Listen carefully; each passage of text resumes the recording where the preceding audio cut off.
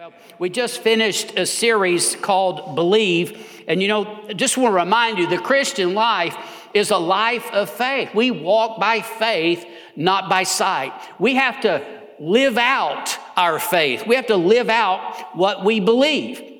In Hebrews chapter 11, it lists out many of what we call the heroes of faith. Many of those great men and women of the Old Testament that God moved and worked in and through their lives in a mighty way. And then we come to chapter 12. And you see, in the light of all of those heroes of faith, it tells us this in Hebrews 12, 1 and 2. Therefore, we also, since we are surrounded by so great a cloud of witnesses, those heroes of faith, let us lay aside every weight and the sin which so easily ensnares us, and let us run with endurance the race that is set before us, looking unto Jesus, the author and the finisher of our faith, who for the joy that was set before him endured the cross, despising the shame, and has sat down at the right hand of the throne of God. Jesus endured the cross.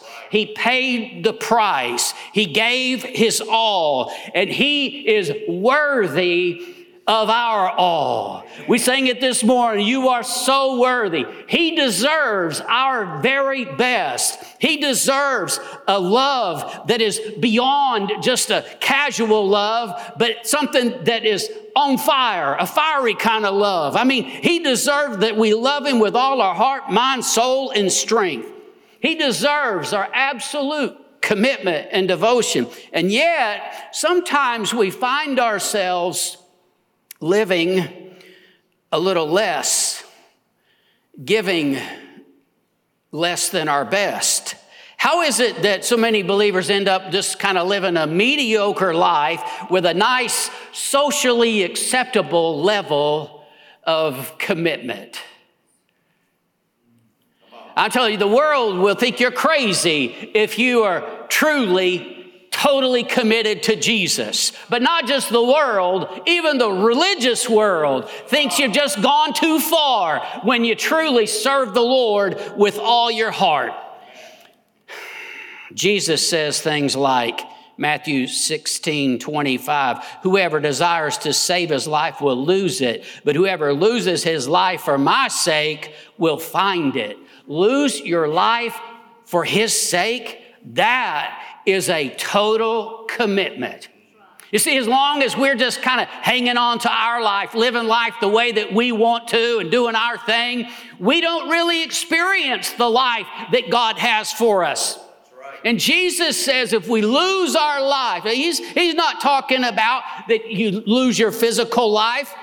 It might, but that's not what he's talking about here. He's talking about that we're willing to lay down our life. And when we do that, when we have that kind of commitment to the Lord, that's when we find real life.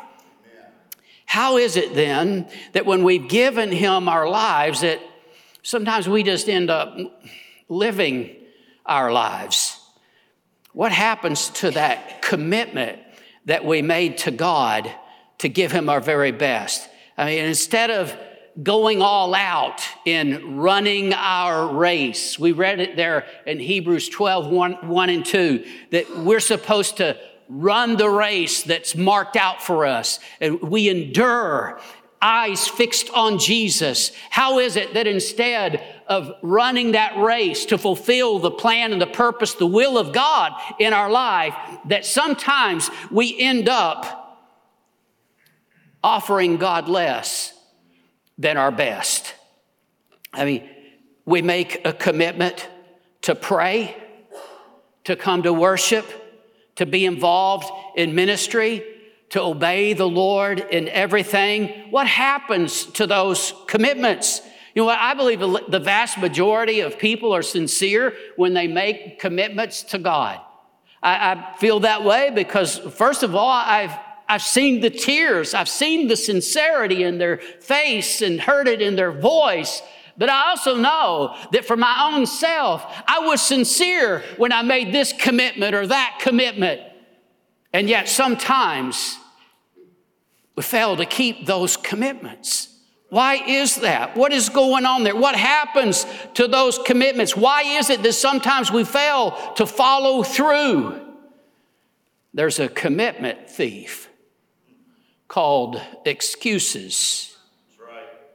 In the NIV, Hebrews 12:1 says, "Let us throw off everything that hinders and the sin that so easily entangles, and let us run with perseverance the race marked out for us." That race marked out for you is the call, the purpose of God for your life. I want to tell you, every person in here, God has a purpose for your life. There are things that He wants you to do, and that is your race that is marked out for you. And as we're running our race, eyes fixed on Jesus, there are things that will hinder us. One of those things is our excuses. And our excuses also have a whole lot to do with those besetting sins. A lot of the time, the reason that people don't get free from besetting sins is because of excuses. Excuses. They keep us from running our race. They keep us from really getting free in our life. They keep us from keeping our commitments to God. You know, we all know we're not, right now we're not talking about us, because if we're talking about us, it's not excuses, it's reasons, right? I mean, we're talking about other people, it's an excuse, but when we're talking about ourselves, it's a reason. And I'm just wanting to clarify here to you that, you see, sometimes when we think we have a reason why we went back on a commitment, why we didn't do what we knew we were supposed to do, or we did something we knew we weren't supposed to, and we have a reason, we need to allow the Holy Spirit to search our heart and see if we're really just making an excuse. We live in a generation of excuse makers. I think that this is one way that our generation is the best that ever lived. We are the best excuse makers that ever lived. And that's not really something to brag about, is it? But it's something that's been going on a really long time. It started in the garden with Adam and Eve. I mean, Eve makes her excuse, the serpent deceived me. I don't know how she got there, but that was her excuse. And I mean, how many husbands, don't raise your hand, would like to blame their problems on, or their mistakes on their wife? Some of you do. But, in a sense, it's almost like Adam was blaming the Lord because he says, "The woman that you gave to me." Mm-hmm. But it's amazing how people ever since have been making excuses for not doing what they were supposed to do. They just make excuses for everything. I mean, when people cheat on their taxes, they always reason it somehow in their minds. I pay more than my fair share. Taxes are too high. When people steal from their employers, they don't pay me what I should be paid. They don't compensate me for those extra hours that I work. Listen, why don't we pray more? Well, I'm just so busy.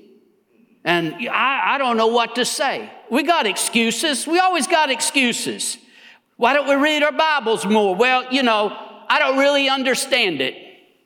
I've heard that one a lot over the years. I want to tell you, you never will understand it if you don't start reading it. That's right. But it's like a lot of other things. The more that you read it, the more that you learn, and the more you understand. I've been serving the Lord for some 45 years now, and I'm still learning. Right. Well, I would read my Bible, but I fall asleep when I read the Bible. I knew one minister that he'd get tired while he was reading the Bible, and so he'd stand on the edge of his tub and read the Bible.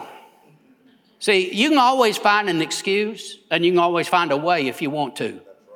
Now, don't go home and, fall off the tub, and I don't want to call from the hospital. I'm just saying, though, that's what works for him. But here's the point. We can find a way or we can just find an excuse. You see, we all make commitments and we all know what we should do, but a lot of the time an excuse gets in the way.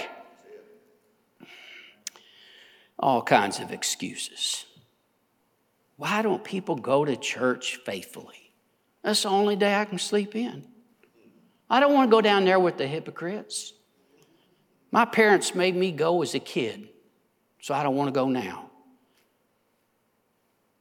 Heard about one church had a no excuse Sunday. You ever heard of no excuse Sunday? To make it possible for everybody to attend church next Sunday, we're going to have special no excuse Sunday. Cots will be placed in the church foyer for those who say it's their only day to sleep in. Eye drops will be available for those who stayed up half the night on Saturday night watching the TV or surfing the internet. Blankets will be furnished for those that say it's too cold, and fans will be provided for those that think it's too hot. Doctors and nurses will be available for those that plan on being sick next Sunday.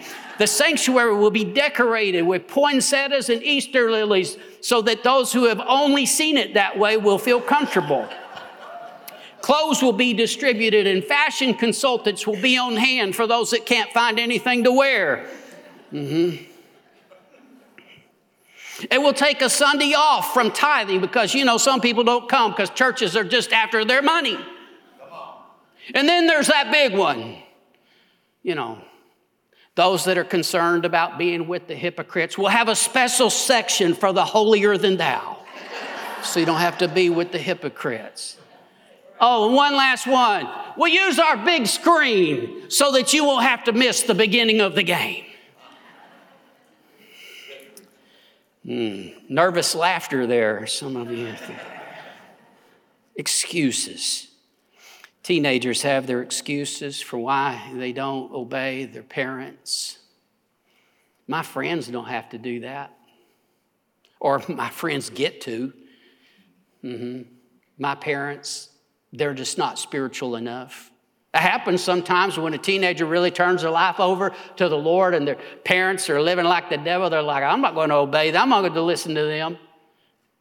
And then the opposite is true. Some teenagers say, my parents are too spiritual. By the way, there's no such thing. But I'm just telling you, people have excuse for everything. People have excuse for why they use drugs and alcohol to try to relax.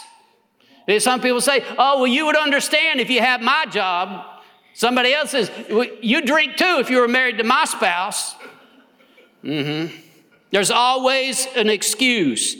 It's why we have a bad temper. So many people, they have this excuse for why they have a bad temper. Well, people push my buttons.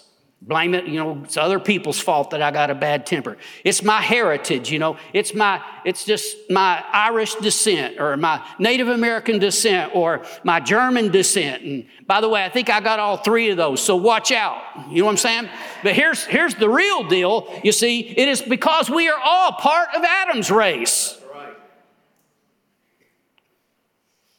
It's amazing how we can make excuses about anything and everything. It is just part of the philosophy of our day. It goes right along with that whole concept of relative morality that says, well, it depends on the situation. If the circumstances are this way, and that becomes our excuse.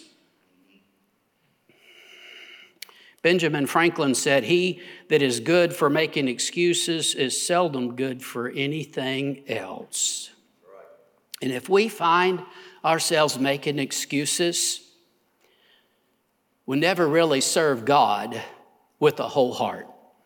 The commitment just won't be there. There's two big problems with this whole concept and idea of making excuses. The first is that when we've done wrong, we can never be forgiven by making an excuse.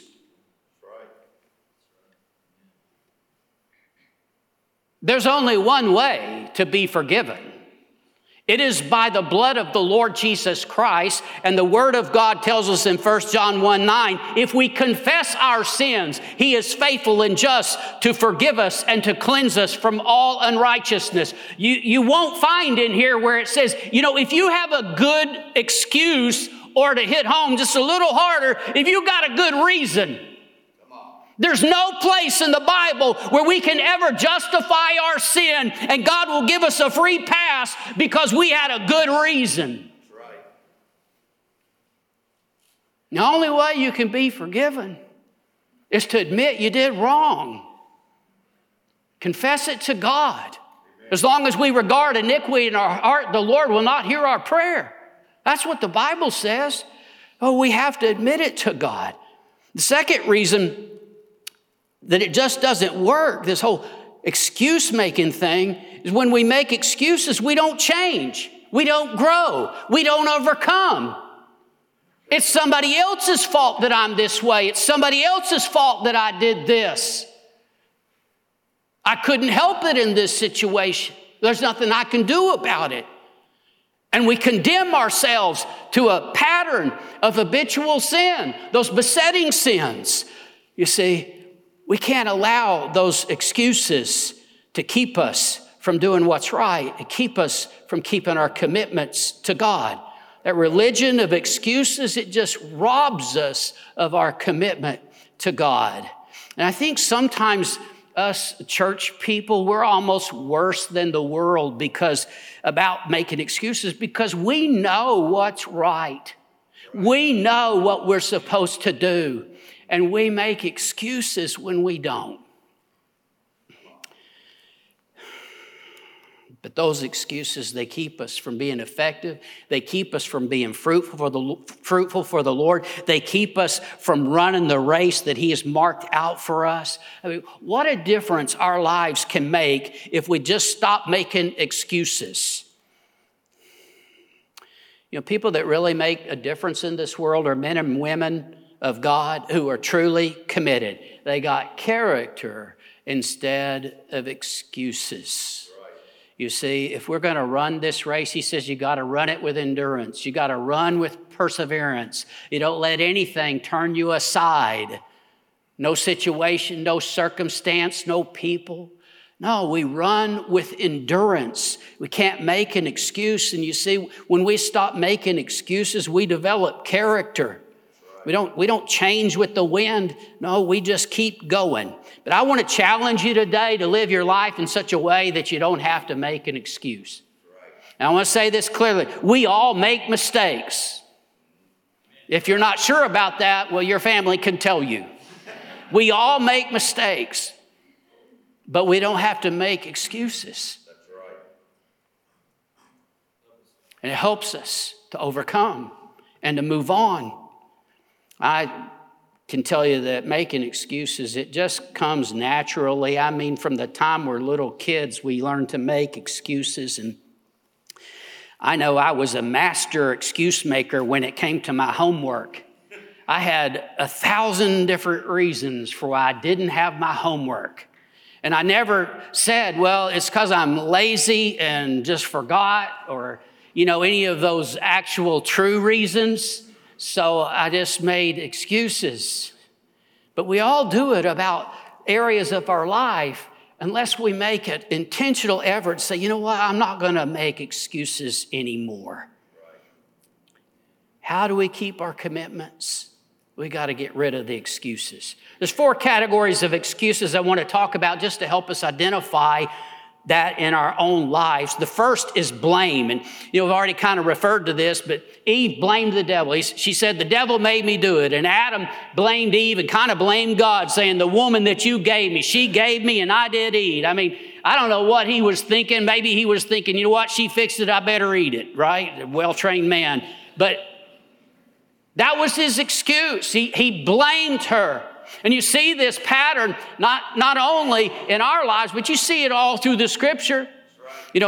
King Saul said, the crowd made me do it. The Lord told King Saul exactly what he wanted him to do in 1 Samuel 15:3. He said to him, now go and attack Amalek and utterly destroy all that they have, and do not spare them, but kill both man and woman, infant, nursing child, oxen, sheep, camel, and donkey. Now here's what Saul did instead, beginning in verse 9. But Saul and the people spared Agag and the best of the sheep, the oxen, the fatlings, the lambs, and all that was good. All that was good. They kept everything that was worth keeping and were unwilling to utterly destroy them, but everything despised and worthless, they utterly destroyed. Then Samuel, the prophet, he comes to Saul, and Saul says to him, blessed are you of the Lord. I have performed the commandment of the Lord. How deceived was this guy that he thought that his half-hearted, halfway obedience was fulfilling the command of the Lord. But I can assure you that there are believers who do this every day, where there are things that they know they're supposed to do, things they know they're not supposed to do, things that God has called them to do, and they just kind of halfway, sort of, kind of, maybe. That's right. And they're disobeying the Lord. The Bible tells us in James 1:22, listen, be doers of the word, not hearers only, deceiving your own selves. You see, when people don't obey the word of the Lord, they have deceived themselves.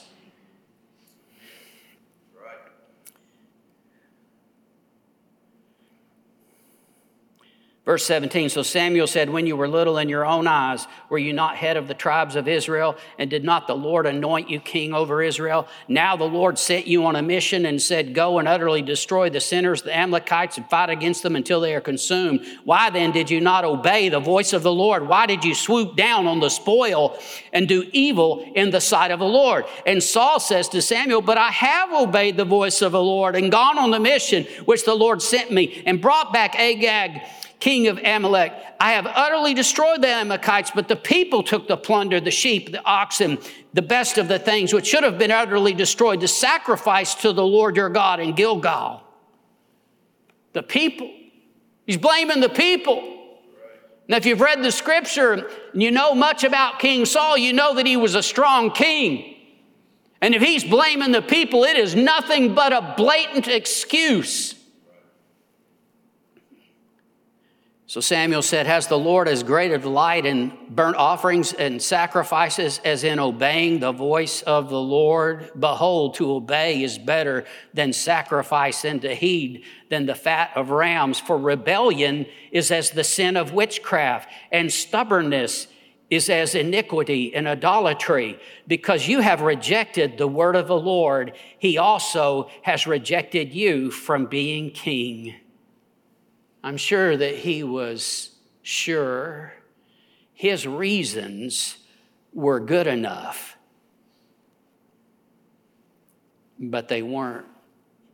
And the Lord didn't listen to Saul's rationalizations, and he doesn't accept ours either. We can't blame others, and we can't blame our circumstances. You see, when we stand before the Lord, it's just us and him. That's right. Blame means that our obedience to God is dependent upon what others do. And I want to tell you, blame never resolves. It only complicates. There's so many troubled marriages that could be healed and restored if they just put aside the blame. And so much of life works this way. If we just put aside the blame, if we put aside our excuses, we can move on. I mean, it's not just a spouse. You know, people blame their boss, their parents, their teacher, sometimes the pastor. Y'all were too quiet on that. I was hoping for a little more help. But the second area of excuses is I can't. I'm too weak. I'm not good enough. I just don't know how. You know, Jesus has taken care of that because he is more than enough. And he has made his strength available to us.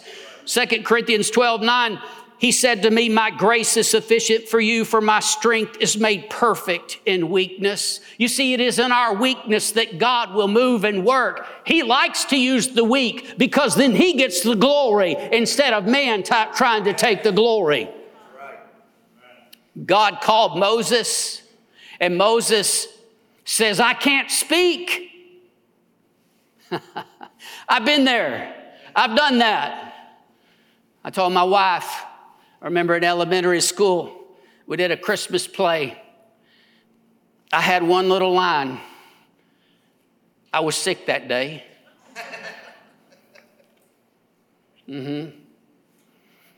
I'm too weak. I can't. I want you to know that the Lord didn't accept that excuse from Moses. He didn't accept it from me, and he won't accept it from you. You say, I don't know how to do this. Whatever God calls you to do, whatever he asks of you, he will equip you. He will give you what you need to get it done. No matter how weak you think you are, I can do all things through Christ who strengthens me. Got to get rid of that excuse that I'm just too weak. When the Lord called Jeremiah to be a prophet, he tried to say that he was too young. Jeremiah 1:6-7, Ah, Lord God, behold, I cannot speak, for I'm a youth.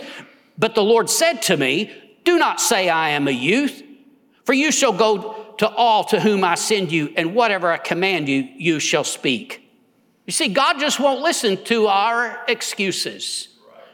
You can't say you're too young. You can't say you're too old. Hello? I'm going to tell you, some retired people, when they retire, they just turn it up. I mean, they get super involved in the work of the Lord because they got some time and they're ready and they want to serve the Lord like never before. And then other people, when they retire from serving the Lord. You're never too young. You're never too old.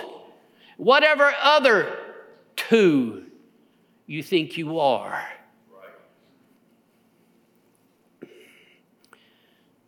He told Jeremiah, do not say. Don't say it. Just don't even go there. If God asks it of you, you can do it.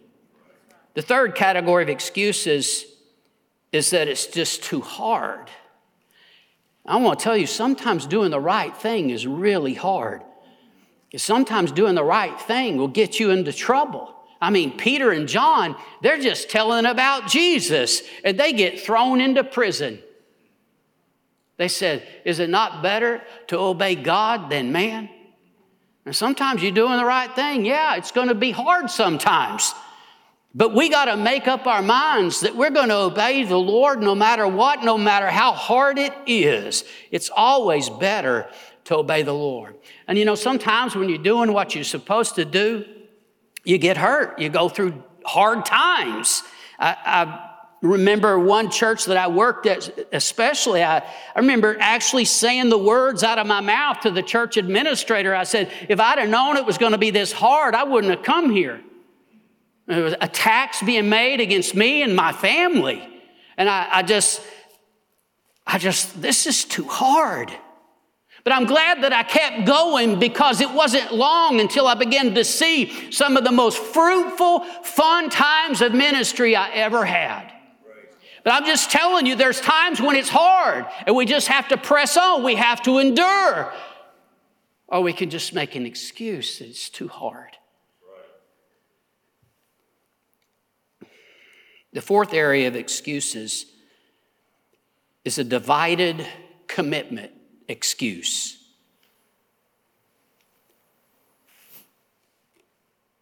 Jesus says you can't serve two masters. You got to choose.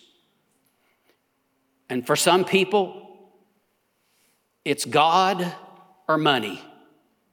Let me put it a different way. It's God or business. Now, it might be God or family. Oh, wait a minute now, preacher. Family's important. I know it. Your family is so important that you better put God first, because that's how you bring the blessing of God on your family. When you put your family before God, you are harming your own family. And there will come a day when you see your kids go in the wrong direction. You got to always put God first.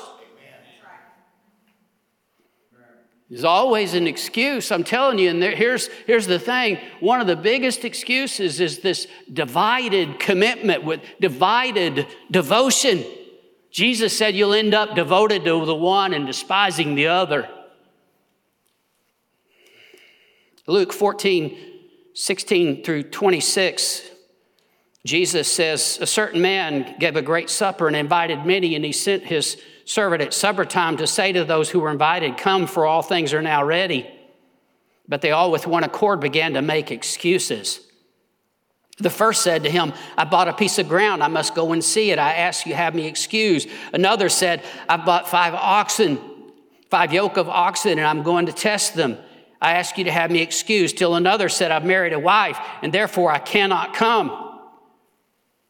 All kinds of excuses. You see, it can be family, friends, job, money, me time. That's big in our culture right now, me time. I've got to have some me time. Verse 25. Now great multitudes went with him, and he turned and he said to them, if anyone comes to me and does not hate his father and mother, wife and children, brothers and sisters, yes, his own life also, he cannot be my disciple. I know this is really strange when Jesus says you got to hate all of these who are most precious to us, but he's talking about in comparison with our love for him. He's not giving you permission to hate your parents, by the way. I'm just saying. But he's talking about a comparison. He's talking about that our love for him has to be so great. Our commitment to him has to be so great that it's far and away above all those other relationships that are so precious to us, and even our own life. Yes, his own life also. That me time, you need to put it on the altar.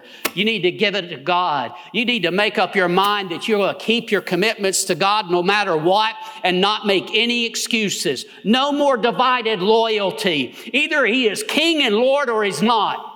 And if he is, here's what I know about that. That brings the blessing of God over all those other areas of your life. You can trust God with your family and your job and your finances and your friends, all of it. It's amazing. You know, when you realize how good our God is, you could trust him with all of that. But divided commitment will keep you from keeping the one commitment to God.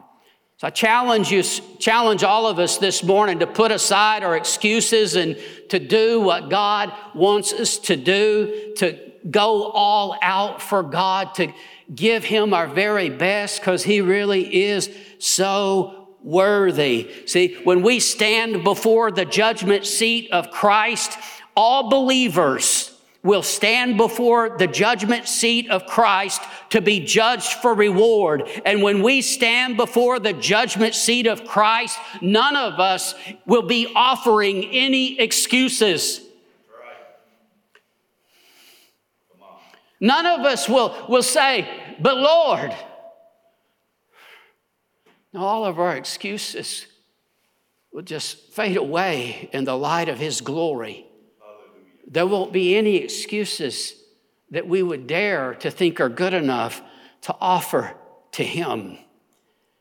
I want to tell you, I have had a lot of areas in my life over the years where, I didn't keep this commitment or that commitment. And so I don't present myself to you as a good example.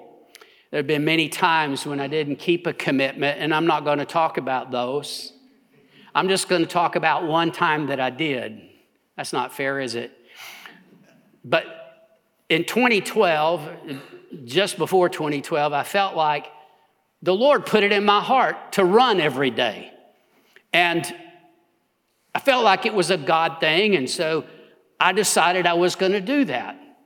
And by the grace of God, I did. Now, during that time, I had a hip problem for a week or two, and then I got sick, and then I went on vacation, and I got sick again. Doctor said had a little pneumonia, had all kinds of joint pains and body aches, and there were days that it was really cold. There were days when it was just wet and rainy. There were days when I didn't get it done until mid-afternoon in July. There were days that I was tired and had indigestion, and days I just didn't want to do it. But by the grace of God, I did.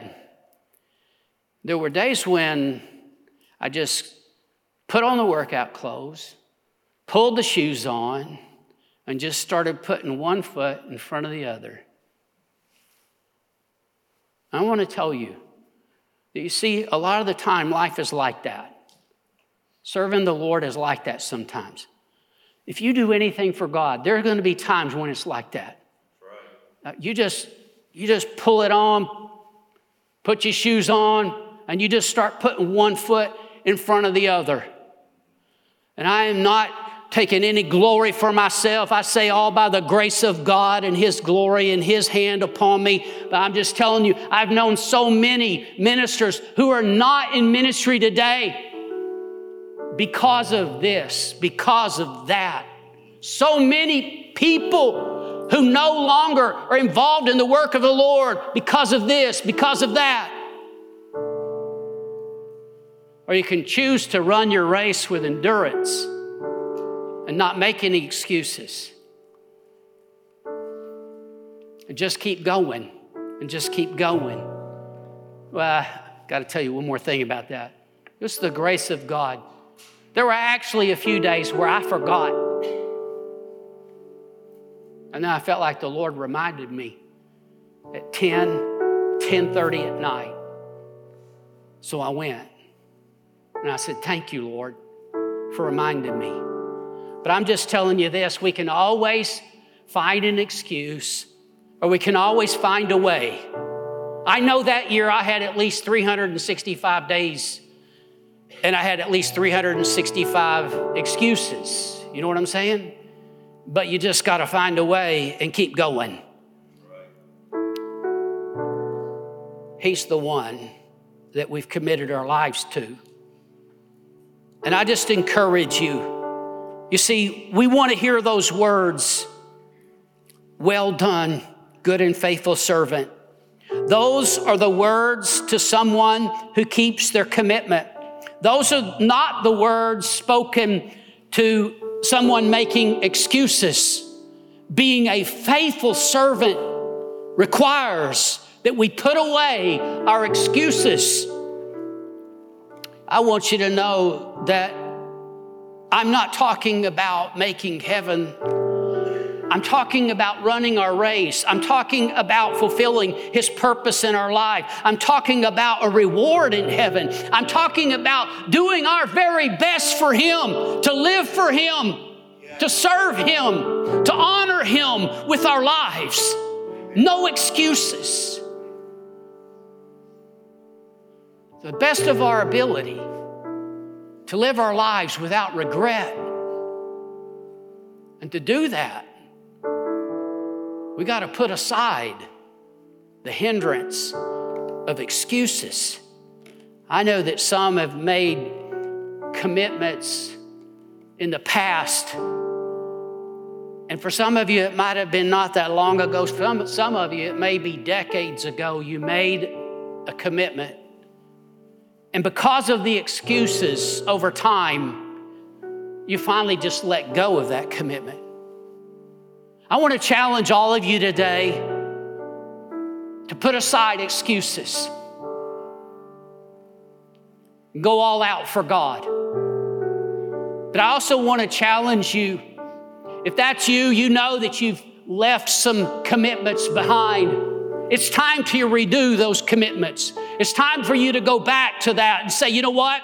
I'm going to make time in my life every day to pray and to seek the Lord. I'm going to make time to have a a place in my life for the Word of God. I'm going to be sure that it's a priority that we are faithful to church, that we go to worship. I'm going to be involved in the work of the Lord. Whatever it is, I'm telling you, some of you need to renew those commitments to God. Don't just let it go. Oh, that was way back when. I'm telling you, you need to start from today. You can't fix the past. All you can do is put it under the blood of Jesus.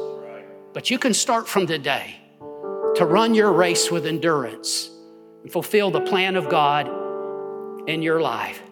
Do your best for Him in everything. Stand with me. We're going to pray.